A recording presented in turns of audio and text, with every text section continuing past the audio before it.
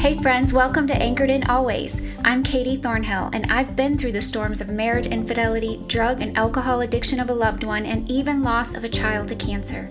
In this podcast, I will share with you how to place healthy boundaries in your relationships, how to recover from past hurts using the principles of Christian recovery, and how to find healing even in the loss of a loved one, so that you can live a life of joy and purpose despite your circumstances. If you're ready to find freedom and victory, then join me on a journey of soul restoration as we anchor into Jesus. So pull your hair back, strap on your boots, and grab your Bible, and let's weather this storm.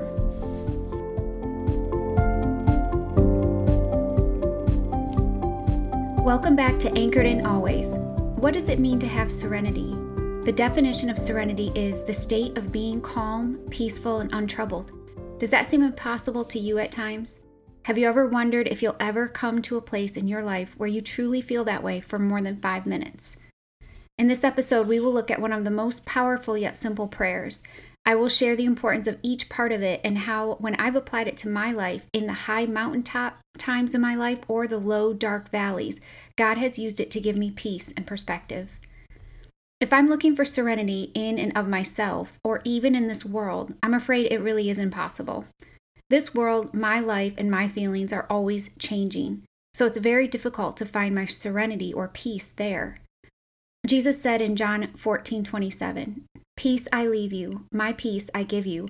I do not give as the world gives. Do not let your hearts be troubled and do not be afraid." When I think about the peace the world gives, I think it's defined more as the absence of trials, disruption, and unease. But Jesus tells us in John 16:33, "I have told you these things so that you may have peace. In this world you will have trouble, but take heart, I have overcome the world." So our serenity has to come from Him. In the serenity prayer, the first line is, "God, grant me the serenity." So we need to go to the one and only source of lasting peace and ask. Ask for what, though? The second line says, "To accept the things I cannot change." Take a minute and list some people, places, or things in your life right now that you may be trying to control.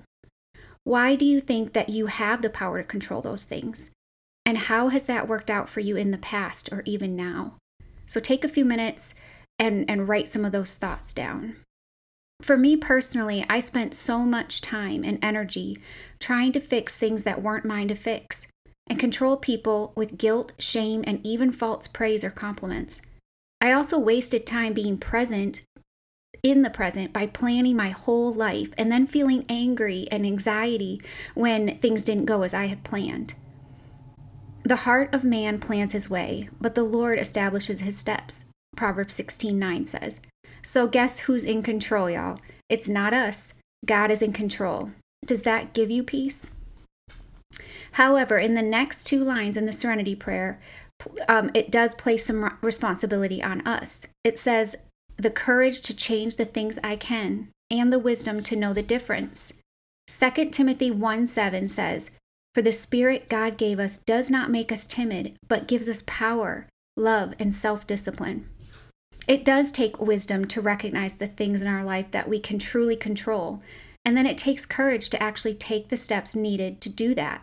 But as this verse I just read says, God gives us that if we ask Him for it. Take a minute to list some of the things in your life that with God's strength, you do have the power to change. I know one of them is our attitude and how we choose to respond to situations, trials, and even hardships, and even the people in our lives. The Bible says in Philippians 4, verses 6 and 7, "Do not be anxious about anything, but in every situation, by prayer and petition, let your requests be known to God, and the peace of God, which transcends all understanding, will guard your hearts and your minds in Christ Jesus." So instead of worrying, we can go to the true source of power and pray and ask, and then allow His peace to be at work in our hearts and minds. The very next verses in this passage tell us exactly how to do that, how to take captives our thoughts, which will affect our attitudes. It says, "Finally, brothers and sisters, whatever is true, whatever is noble, whatever is right, whatever is pure, whatever is lovely, whatever is admirable, if anything is excellent or praiseworthy, think about such things. Whatever you have learned or received or heard from me or seen in me, put it into practice, and the God of peace will be with you.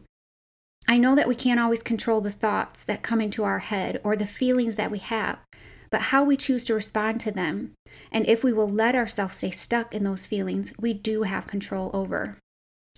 This has been especially hard for me in this season of grieving. Sometimes out of nowhere, I will have a thought or a memory of my son, and I will be overcome with emotions of intense sadness and longing. So I can't control that, but I can choose to dwell on the hurt, and that doesn't mean I don't let myself have a good cry or even go into my room and close the door and punch a pillow and yell. But I don't have to choose to stay there. Like these verses said, I can think about what is true, right, pure, and thank God for those things. This allows me to come to a place of acceptance of things as they may be in this moment, but not forever, and surrender to Jesus. Then, because I've chosen to control what I can and surrender what I can't, that changes my actions. So instead of taking that drink or pill to numb, yelling and cussing at a person who's upset you, or allowing yourself to stay stuck in bad emotions, you can move forward. So take some time to look at the things you listed that you can control and bring some change to, and write down a couple of possible action steps that you can take to start right now. I find it helpful to look at myself and what things I need to take ownership for and start there. So in the Celebrate Recovery Serenity Prayer, it's an extended version. So the next line says, living one day at a time, enjoying one moment at a time. Matthew 6:34 says, so don't be anxious about tomorrow, for tomorrow will worry about itself. Each day has enough trouble of its own.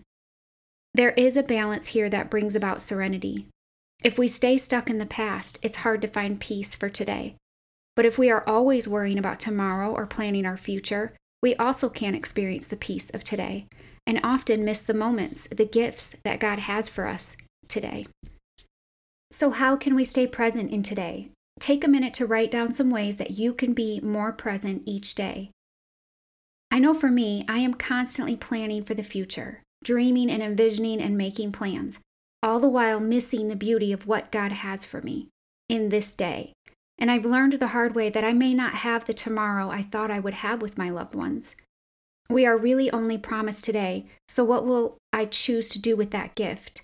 Really choosing to see each day as a gift, an opportunity that I don't want to waste. The next line in the prayer is where it gets real. It's easier to have serenity when things are going relatively well. But what about when it's not? The next line says, accepting hardships as a pathway to peace. So realizing we were never promised an easy, struggle-free life to begin with. It is often in the moments of our deepest suffering that we realize our complete need for God and that we cannot do this on our own strength. Our peace from suffering comes from knowing that although this trial is painful, He will not leave us. He will carry us, and that He has ultimately already rescued and redeemed us. Isaiah 43:2 says, when you pass through the waters, I will be with you, and through the rivers they shall not overwhelm you. When you walk through fire, you shall not be burned in the flames, and they shall not consume you. Think about your most recent trial. How have you experienced Christ's presence in it or help in it? I found it helpful in my own life to take some time to write down the ways that God has provided for me already, and then spend some time in prayer of gratitude. Acceptance has also been so helpful to me. When I accept that this is not heaven, this is not my home, I can have peace, but that one day I will be home, and that brings me the strength to endure the trials of this life. This really leads me into the next line of the prayer. Taking as Jesus did, the sinful world as it is, not as I would have it. So if you're like me, you might struggle with this last part. I think things should be a certain way, and then everything would be fine, right? If everyone would just do things the way that I do them, there would be peace. So with that mindset, we might try to change people's minds with our words and arguments, thinking that we will shed some light on the situation instead of letting His light shine through us on a broken world and into broken hearts. Matthew 5:16 says, so let your light shine before men, that they may see your good works and glorify your Father which is in heaven. Our serenity or peace is not found in the world or the pursuit of the things in this life, but in the Word and in His promises to us that are eternal. We can find peace when we accept that it's not all about us and our happiness. As I live more in this life for His light and His glory to shine through me, I find more peace in my heart and mind.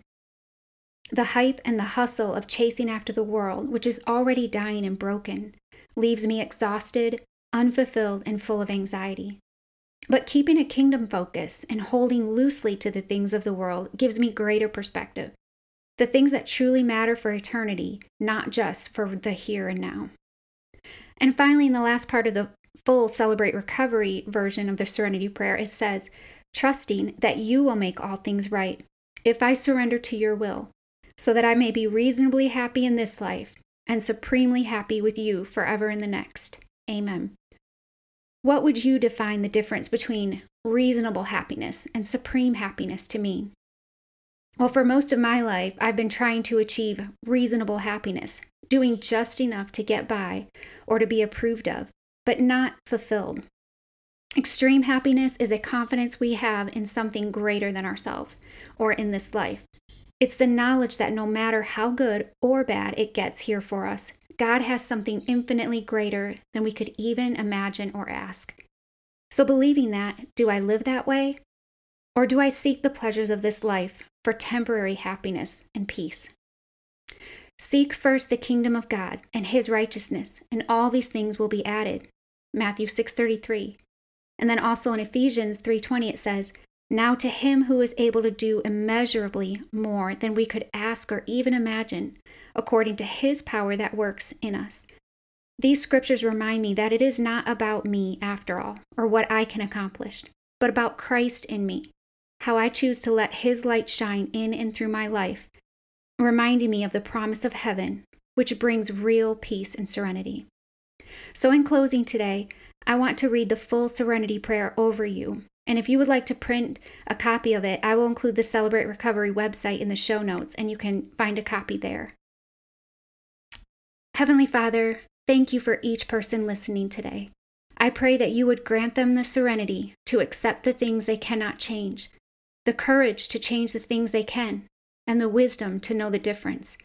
Living one day at a time, enjoying one moment at a time, accepting hardship as a pathway to peace, taking, as Jesus did, the sinful world as it is, not as they would have it, trusting that you will make all things right if they surrender to your will, so that they may be reasonably happy in this life and supremely happy with you forever in the next. Amen. Hey friend, thank you so much for listening to today's episode. If you enjoyed it and would like to connect and learn more, join our community on Facebook at Anchored In Always. I will put the group link in the show notes. You can also email me at katie@anchoredinalways.com. Lastly, I want to bring this message of hope and healing to as many hurting people as possible. So help me spread the love by sharing this podcast on your social media outlets. Another way you can do this is to take a quick minute and subscribe and leave me a review. Thank you for anchoring in with me today. God bless you as you weather your storms.